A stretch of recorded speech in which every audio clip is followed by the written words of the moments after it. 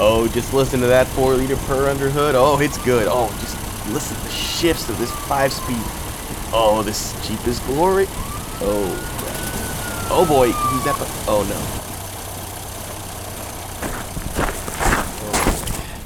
no. Do you know why I pulled you over, son? Sir? Son? Did you see my foot through the floorboard? Maybe. Was it the exhaust hanging on the ground? Was that it? Not that I noticed, but Oh, it's because I was doing 55 and a 54, right? this vehicle couldn't do 55. That's fair. Okay. Then what's the problem, officer? I don't believe this is a legally registered and insured vehicle. It looks like someone drove a riding lawnmower through a scrapyard. Ooh, that's cold. Don't worry, though. I've got insurance. I'll prove it's insured and registered. Check it out. Let me just move this Taco Bell wrapper. Okay. Insurance, please. Wait, I've got Marble. Marbles? No, Marble. It's the fast, free, and easy insurance app that lets you track all of your insurance policies by keeping them all in one place. Boom, there we go. Wow, this is great. Thanks, I actually bought this YJ a few weeks ago. No, not the car, the app. It has insurance for all of your weird cars in one place. Amazing. Most people I pull over waste my time trying to look up their insurance. Once you set it up, it actually monitors your insurance so you can get alerted if there's any rate increase. You know where I could sign up? Yeah, just go to marblepay.com/autopian. Just Marble. I got you. It's marblepay.com/autopian.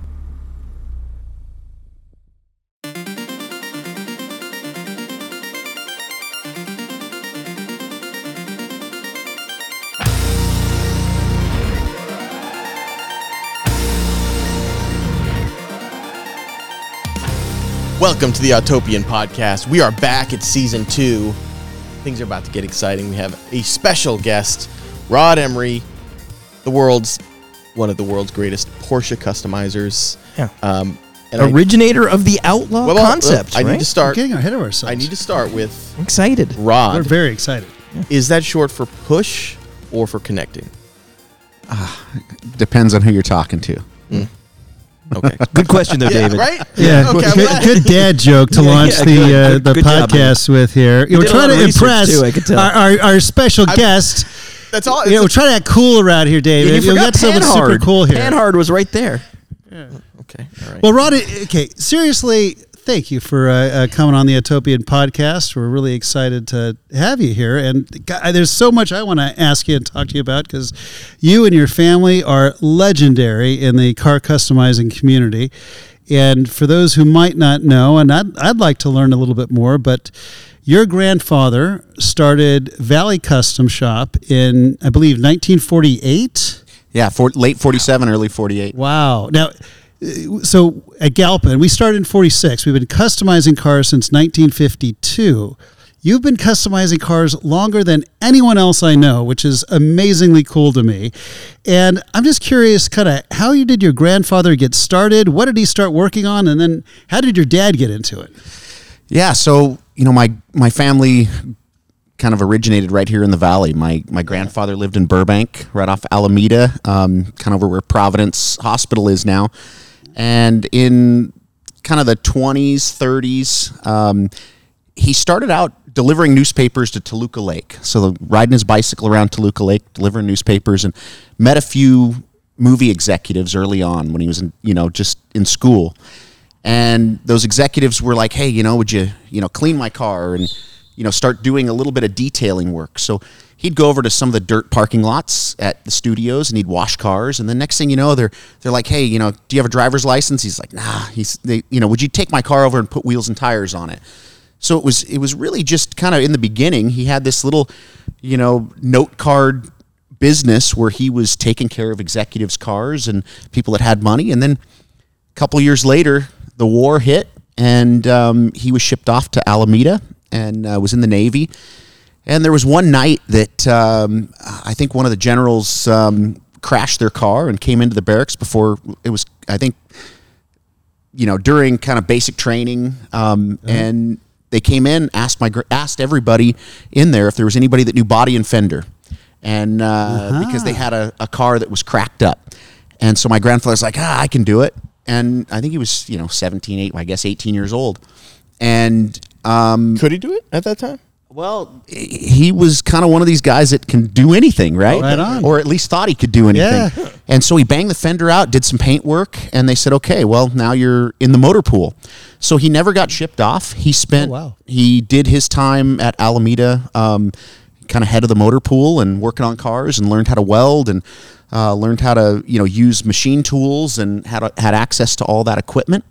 And then in a few years later, after he got out, he and his brother-in-law Clayton Jensen rented a building just right over by Leno's. The building's no longer there, but it was a little gas station, and started Valley Custom Shop. In the beginning, the first building was pretty small, had a couple of bays in it, a couple of gas pumps, and it was Jensen and Emery, and then said Valley Custom Shop on it. And one of their first customers or collaborations was Alex Exidius with SoCal Speed Shop.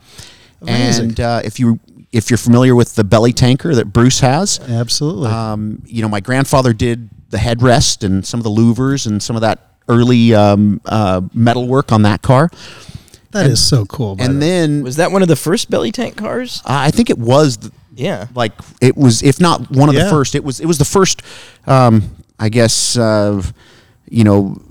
highly exposed one, because it was in all the magazines, right? Let's explain. First famous for sure. We should explain belly tank cars to our listeners, because they're fascinating, and we have to assume not everybody who's listening may know. But these were drop tanks from World War II aircraft, like the extended fuel tanks that were streamlined little teardrops. And then what would they do? So these guys would come back from the war and they'd get them surplus, and then how would they turn them into an actual little hot rod? Well, you got to remember, Lockheed was right here. All the aviation, was right here in the valley. They were building airplanes, and so a lot of that stuff was surplus in the area. And so shops like SoCal Speed Shop, he wants to go out and break land speed records, so they would, build a small little, frame and build a flathead for it, and then they needed a body. And so they would use, instead of shaping it out of just sheets of aluminum, it's like, here's this perfect little aerodynamic streamlined shape. Already done, yeah. Perfect. So, Alex had... Aluminum, I'm guessing? Aluminum. Yeah, okay. Yeah. So the original belly tanker was gold and white, kind of a gold or bronze colored and white. Right. Eventually it became red and white, but I'll get into that. But it was gold and white, and they had to cut an opening and and cut all the openings for the axles and roll the edges and do a fairing or a headrest and louvers. So that was the original belly tanker. Wow. And then if the name Dean Batchelor rings a bell, so Dean was one of the if you look in all the early custom car magazines, Carcraft, Road and Track, Dean was working for Peterson, and he would go to all the shops and do like how to chop channel section type stuff and write articles on it. He was my grandfather's best friend. So my grandfather's name was Neil Emery. Cool. And he was the best man in my grandfather's wedding. And so Dean was always doing these kind of, articles on how to customize stuff, because he'd go into my grandfather's shop. Right. Well, Dean had an idea with Alex Exidius that they wanted to be the first hot rod over 200 miles an hour. So in 1948, 1949, they took the belly tanker that they'd already kind of tested and, run, and they took the body off of it. And so here's the body sitting here, here's the frame. And Dean came to my grandfather and said, we need to build an envelope-bodied race car. And so that was what was called the SoCal Streamliner. I think it was late 48, 49, starting with just sheets of aluminum.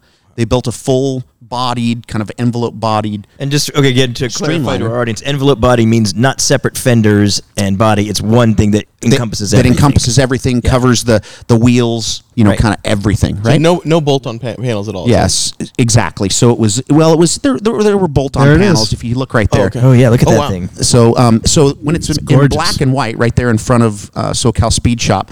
That was, right in the beginning, kind of the first version before they painted it white. Wow! But they built that body around the belly tanker chassis. So over there on the right hand side, and so that they went on to race that car, and how low it is. Yeah, and it was awesome.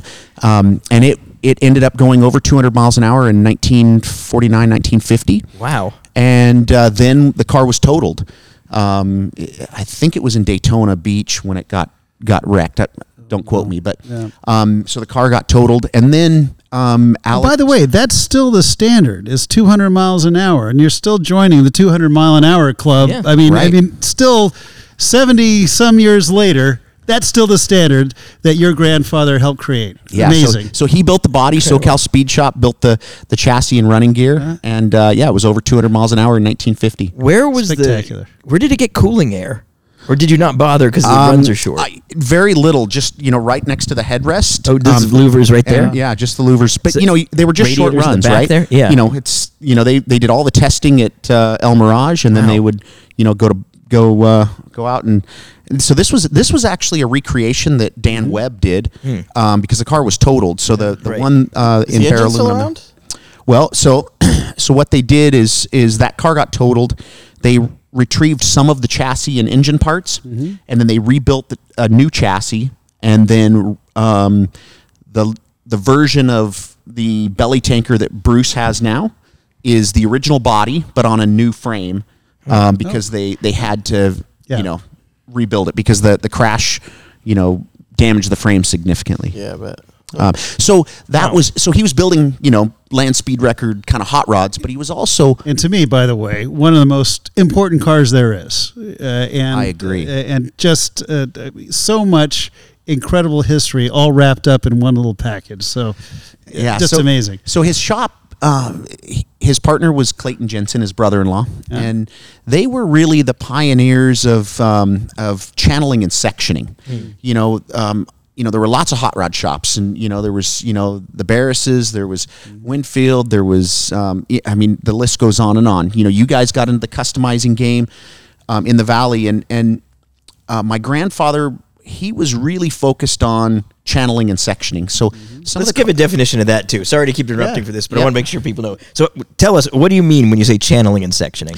So when you think of custom cars, there's a number of things that kind of happen. There's chopping the top, which is kind of the most visual, the thing that people can really Model pick A, up on. you see that a lot, right? Yeah. Yeah, and so these days everybody's really slamming the roof. Slit windows. And things. So chopping the top was very common.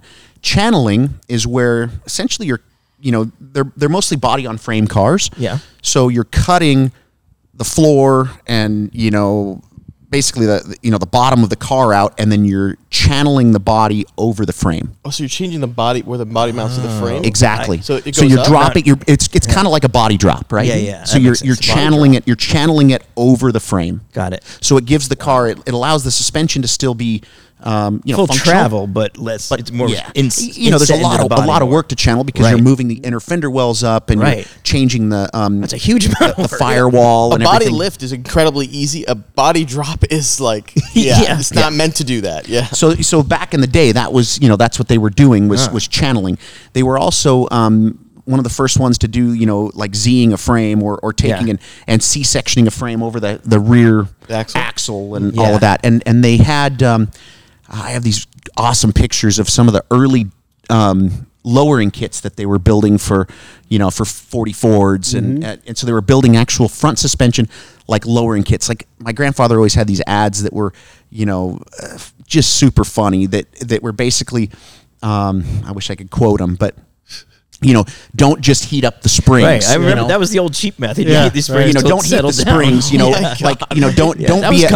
Don't be a customizer and just heat up your springs. Buy a lowering kit from Valley Custom Shop. Yeah, right on. And then the other thing is that everybody back in the day there was a lot of lead slingers, right? They were throwing lots of lead at the cars, and my grandfather and great uncle, they were really focused on proper metal work and hammer welding everything and they used lead, but let's metal finish as much as we can. Right. I think one of them was a pound of lead is worth 1,000. Anyways, he had all these little sayings that he would say, but that's my grandfather right there when he was right on. customizing. But so channeling is dropping the body over the frame. Yeah. And then sectioning, which is the hardest, is if you look at cars right there. So that's a car called the Polynesian. And that's when they were. Myron Furness has that now. Yes, Myron has that. I've seen that car. It's so beautiful. So that car is sectioned 5 inches. So imagine, the cars from the 30s, 40s, early 50s, the bodies were really thick. Yeah. You know, the doors, you know, you think about a 4-foot thick door, and the cars were really thick in the midsection. Right. And my grandfather loved the European styling of cars, you know, the Italian styling. And, you know, cars were a lot sleeker and thinner. Lithe. You know, you look at some of the Jaguars, you look at stuff, and everything's just thinner, right? Yeah. So he would take, you know, a 50 Oldsmobile, and he says, okay, well, let's take 5 inches out of it. And so you would think, oh, yeah, you just cut it. But because there's so many compound curves and the fenders and so many different planes, it's actually like, if you look at the side section of the Polynesian when it was sectioned, it's kind of like this all the way down. And so he would take 5 inches out, and so he would lay it out. A lot of times he would just lay it out right on the ground first. You know, he'd draw it all out, and then he'd go to the car and he'd sketch it out.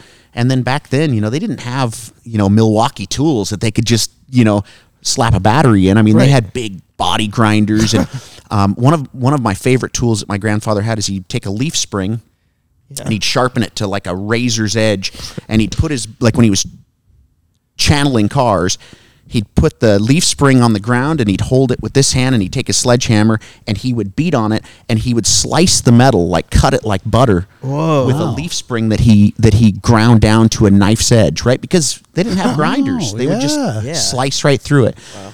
So channeling and sectioning were really kind of the things that they mastered. And because Dean Batchelor was documenting all this stuff, he was writing articles on how to section a 54 shoebox Ford, and it'd be in the magazine, and it'd travel around the world, and then all these other customizers would see that, and they'd be like, oh, you know, I'll take my Merc and I'll section it, or I'll take the body line out. That's how you change car culture there. Well, and the Polynesian, which, by the way, we just saw in person, Amelia, just gorgeous. Beautiful. And a true work of art. If you think about taking the center section out, because you're cutting it twice, and then matching those body panels, and that takes true vision and artistry, and obviously a massive amount of skill. But just because it's art and science, you know, it just incredible work.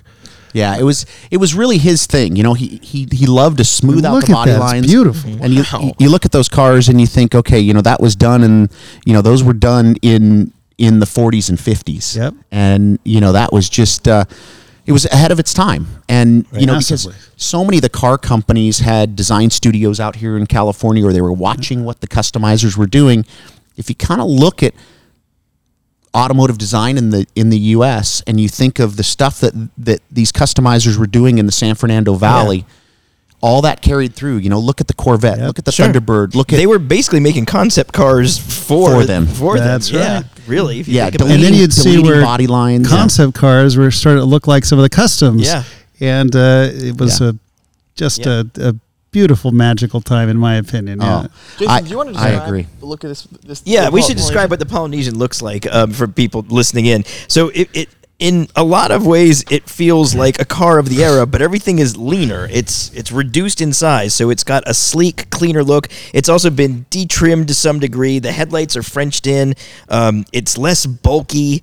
So it's got a lot of the things you associate with like an early 50s car, but distilled down to the essence where it all of a sudden transforms and makes more sense. It's more live. Well, it's exactly what you said, where the American cars are big and bulky. Yeah. This definitely has a sleeker, more European appearance to it, but Rod, it's still all American. If you have a better, more eloquent way to describe this, please have at it. I mean, you know, one of the things that my grandfather, you know, always kind of instilled in me as a young kid is you know, the magic is in customizing or changing everything, but make everything look as if it wasn't customized. Right. Yeah, that's... And so, you know, when I was a kid growing up, you know, hanging out with my grandfather, my uncle who was his apprentice, my dad who's just this, you know, crazy, brilliant parts guy, you know, I had an opportunity to learn every nut and bolt of you know, cars and to really pick up on all that stuff from them. And yeah, it's just, you know. What was that like growing up in a family that car centric? Was it like forced upon you? Was it just kind of a natural, like you were into it from day one, or? So yeah, I mean, if we kind of look at the trajectory of the family a little bit, you know, my grandfather had Valley Custom Shop until 1961, and then left the Valley. He went down to Newport Beach because a good friend of his who owned a car lot here in the San Fernando Valley bought the Porsche Volkswagen dealership in Newport Beach. So Chick Iverson took my grandfather and my family and kind of transplanted them to Orange County. My dad then worked in the parts department at Chick Iverson, and my uncle then was my grandfather's apprentice in the body shop. So yeah, my whole family worked together at this Porsche dealership. And then legendary Porsche dealership. And the fact that the family was there, just, again, so much history. It's just fantastic. Yeah. So, my dad, obviously, he loved being in a family, environment with his dad and his brother. And so naturally I was always my dad's sidekick. I was born in the 70s, and my dad was in the Porsche parts business, and I was immediately just kind of given the opportunity to be in it and amongst it. I was never forced into it. It was something that really came naturally. Well, I was born at Hoag Hospital in Newport Beach, and my dad gave me my first ride home from the hospital the day I was born in a 65 911 with flares and a ducktail and 9s and 11s on it. So I kind of had no choice but to love these cars and cars. So for me it was kind of So you kind of took the history of your grandfather and then what your father had done, and you put them together, and now doing what you're doing. Yeah, to kind of give you an inside look on what kind of makes me tick. I mean, being in an environment where my dad had a Porsche parts business. So when I was 5-6 years old, I used to sit at his parts counter and go through the old microfiche. You remember, at a parts department, right? Yeah. Before computers. Yeah. And so to kind of keep myself occupied, my dad would be like, just why don't you pull up, one of those microfiche films and go pull all the parts out of the warehouse and put them on the bench. And I'm 5-6 years old, and I'd look at the part number, I'd go down the aisles, I'd go over to the shipping table, and I'd find all the parts for a front suspension for a 356, and I'd lay them all out. My dad would be like, yeah, good. Wow. And then he'd say, okay, go put them away. Were you carrying that? He knew how to keep you busy. But so for me, that was like, that was awesome, because it was like, it was like going shopping and digging through, Porsche parts. And So are you pretty good with part numbers? I'm not as good as my dad with part numbers, but yeah, I know that the Porsche part number sequencing system is pretty simple. It seems complex, but it's the Germans were very thought out, and so it's a sequencing. So once you learn the sequencing, that the first 3 numbers are the model, the second 3 numbers are a certain section of the car, the third 3 sequences hone in a little bit more, and then the variation is the last 2 digits. Really? Then you kind of understand that. So if you looked at a part number, you could tell me what cars it's for, what part of the car it's for, roughly. Yeah.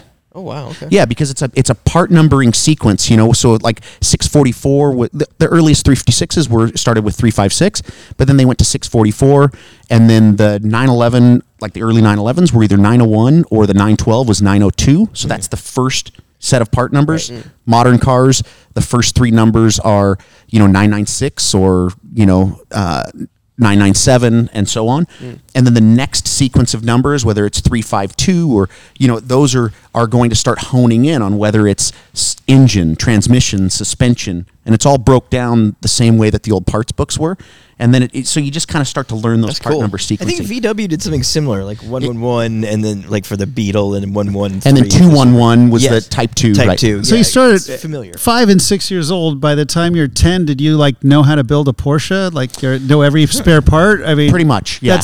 That's crazy. So my dad, there were parts in my dad. So my dad started what was called Porsche Parts Obsolete. Oh yeah. So to give you a little insight on. So here my dad, he's parts manager at the Porsche dealership in Newport Beach, and at the time, Porsche, it's pretty fascinating. Porsche was a small car company back then. I mean, it was really kind of living on the coattails of Volkswagen, because Volkswagen was such a massive, corporation. And so all of the parts distribution in the U.S. was done through VOA, or Volkswagen of America. Right. So VOA would have these big distribution warehouses, and there was one in Culver City, for example. And, it was like Costco sizes, buildings that are just 30 feet tall, stacked with Porsche parts or Volkswagen parts. So back then there were Porsche dealerships all over. They were small, but there were all these little dealerships in a lot of communities because they were in conjunction with the VW dealerships. Yeah. But they all had a parts department or a parts room that was about the size of your bathroom, and so the problem is that as the models were changing so rapidly, you had just for the 356, you had, what we call the pre-A now, then the T1, T2, T5, T6, and then they got into the 911s, and there was the 901 that then became the 911 and the 912 and the 914. So there's all these cars that are changing every year. So these parts would all go into these parts departments, and then they'd be like, and Porsche would say, oh, you got to have X amount of parts on, on hand. But then they're like, well, we don't have room for next year. So they'd send them all back to the distributor, right? So what was happening is here's these big distribution warehouses that are just spilling over with parts. Yep. And Volkswagen of America was like, or VOA was like, well, we got to get rid of this stuff. We don't have any more space. So it was all, and anything that fell off the shelves and anything that was obsolete or considered overstock was being pushed into these rooms, pushed into trash containers, taken to the dump and thrown away. What? Because it was more expensive for them to figure out how to warehouse it than the parts were worth. Wow. So my dad was like, this is not good. We're going to need those parts down the road. Mm-hmm. So he went to Chick, his boss, and said, look, we got an issue going on where all the parts are just being thrown away. I was up at the distributor, and there was a stack of steering wheels, and they were 356A steering wheels, and they were being thrown away. Right. So Chick says, well, what are we going to do about it? And my dad says, well, why don't we try to see if we can buy that stuff? So they struck a deal with Volkswagen of America to buy all of what was called their distributor obsolescence. And Porsche said, yeah, no problem. We'll sell it to you, but you got to buy it all. Oh. And so they handed them, back today we'd get a spreadsheet, right? Back then it was a book full of dot matrix, part numbers in a book. And so they ended up, I think, settling on 6 cents on the dollar for all the stuff. So my dad and Chick rented a warehouse in Costa Mesa, and trucks just started showing up.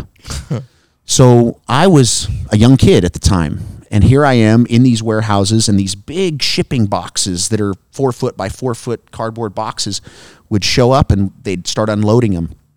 And for me, I mean, I didn't really know what the stuff was, but some of it was fun, like these little paint lacquer sticks that you used to use for touch-up. My dad would say, if you unload that whole box, you can take a box home. So every one of my elementary school projects was done with Porsche that's cool. paint lacquer sticks, right? Yeah. And I was painting, I'd paint signs, and those things are worth $300 or $400 a vial now. But I used to use them like they were like magic markers or something. They were they were like fingernail polish size, and they were all the trick colors. But so my dad, I grew up in that parts warehouse, and then learning kind of the part numbering system and the microfiche. My dad would just let me, kind of have my way with this warehouse, and I fell in love with the cars. You know? So so now you're getting all the obsolete parts. Like, how big did it get? How many parts did you have? Porsche parts. So the main warehouse was 10,000 square feet, and then they had some other remote warehouses, but it was stacked floor to cceling, and it was all organized. Wow. It was very well organized because it was all brand new stuff in brand new packaging, and it was everything from original steering wheels to 4-cam Carrera, heads to 906, a stack of 904 and 906, door latches. Unbelievable. You think about it today, what it'd be worth, right? Unreal. It's a treasure, right? So for how many Thank years God were for the your shipments dad. coming in? So it started in the early 70s and then went until about 1984, 85. Okay. So it was it was on an ongoing basis. They also had to buy a lot of the Volkswagen stuff and the Audi stuff, because back then the old Audi 100Ss. Oh, yeah. So it was kind of a deal where they had to buy that, but my dad and Chick would take that stuff and sell it off before it got to the warehouse. They'd just sell it for pennies just to kind of get rid of it, because they really just wanted the Porsche stuff. Mm-hmm. So Porsche Parts Obsolete was really the world's kind of clearinghouse, yeah, that's amazing. Parts department for everybody that was starting to do restorations, because in the 70s, these cars are now 10, 15, 20 years old, and they're starting to need to be restored. Yep. Yeah. So how did you get to work then? So what happened after that? So, obviously my dad, and my grandfather, this was their life. So, I would hang out with my grandfather and my uncle, because I loved the mechanical side and the fabrication side. I can remember as a kid, going to my grandfather's shop, and he hammer welded everything, gas welded everything. Oh, right on. So we TIG weld and MIG weld everything, but he was just a Oxyacetylene purist, right? Yeah. And so I'd be standing there while he's working, and he'd say, "Okay, Rod, hold the torch." Because when you're hammer welding, as you're using oxyacetylene, and you're melting the metal, you're adding filler rod, and then you put your torch on your stand, and you grab your dolly and your hammer, and you plenish the weld, and then you kind of move on, right? So instead of using his torch stand, which he had, he would just hand the torch to me. You were his torch stand. And then from that point, it became, okay, well, why don't you got the torch, why don't you just heat that little area up right there, Oh, and then, so cool. And then next thing you know, he's like, okay, well, now that you're heating it, because I had goggles on, he'd say, okay, put a little filler rod in there, and then he'd say, oh, I'll do the torch work. Why don't you, I don't want to crawl under the fender. Why don't you get under there and hold the dolly? So how old are you at this time? It was as early as 8, 10 years old. That's amazing. And so, that's just the because coolest. my grandfather and my uncle started, after they left the dealership, they started EMORY's Porsche restoration in Fallbrook. And so I would spend my summers down there hanging out with my uncle and my grandfather, and it was just this time for me to kind of explore and learn, that side of it. And so learning the parts and every nut and bolt from my dad, and then learning metalwork from my grandfather, or at least being exposed to it. I didn't learn it at 8 years old, but I was exposed to it, right? Yeah. And then You probably learned more than you give yourself credit for. and my uncle is to this day still, I think, one of the best painters on the planet. And I learned how to paint when I was 10, 12 years old. I'd go down and he'd teach me how to paint. Wow. Paint parts. I didn't paint cars at 10 years old, but I can remember making a sign for my dad that was a Porsche Parts Obsolete sign, his logo, and he had me cut it out in metal. I think I was 10 or 11, and I painted it red, and then we lettered it, and, but I sprayed it. It was just that it was that early exposure to the craft that instilled kind of the love for that. And then a good friend of my dad's that started. Have you guys ever been to the Long Beach High Performance Swap Meet at Veteran Stadium? It's a big car swap meet, and there was a guy that started that swap meet, Tom Topping, who also started Specialty Fasteners, a kind of drag race fastener company. But Tom had when I was 12, 13 years old, he had bought McEwen's 67 front engine dragster, and he was looking for a crew, and so he hired myself and 3 other kids to be full pit crew. And How old are you guys? 13? From 13 to 15. From 13 to 15, I was on a top fuel drag racing team. Wow. And traveled all over the country. Wow. In 1987, we were NDRA national, the nostalgia drag racing champions in McEwen's 67 front engine dragster. And then in 1988, so I was 88, I was 15 years old. We bought Shirley Muldowney's 86 package, and we ran 87, 88. We ran 5 or 6 NHRA races, and the crew, the mechanical crew was all us kids from 12 to 15 years old. Child labor. But so for me, the good old days. So for but me, what experience! It's impossible. Just absolutely incredible. Yeah, Sorry. So but that's just it. So for me, that was I learned I was the left side mechanic on an old iron 392 Chrysler, Right. top fuel dragster, and so and I was kind of the bigger kid, muscular for my time. Now I'm short, but at the time, so I had to pull the head off left and right, but it was a great experience for me, doing 10, 12 races a year. And then Tom really instilled kind of, the mechanical side in me, that you've got to make sure that everything's dialed in. He had all these little processes that taught me, how to machine stuff, how to take stuff apart, how to, build engines. And then from there, I built my first 356, kind of leading me into the kind of Porsche world. I built my first 356. My dad found a 1953 Porsche, was my kind of first car that I built, a little blue 53 coupe. Rusty car when I was 14 years old, paid $1,200 for it, said, let's build this car. And I finished it when I was 16 and then got my vintage racing license. So that was kind of the beginning of You really what I would were call, bred for that, this. that car right My there. goodness. The number Wow. 80 car. That was Yeah. that was the first car that I built I started building it when I was 14 and finished it when I was 16. So that was your first car. Rod, that's incredible. That was my first car. And it's gorgeous, too. You can find all these podcasts and some really wonderful articles you can't get anywhere else on www.theautopian.com.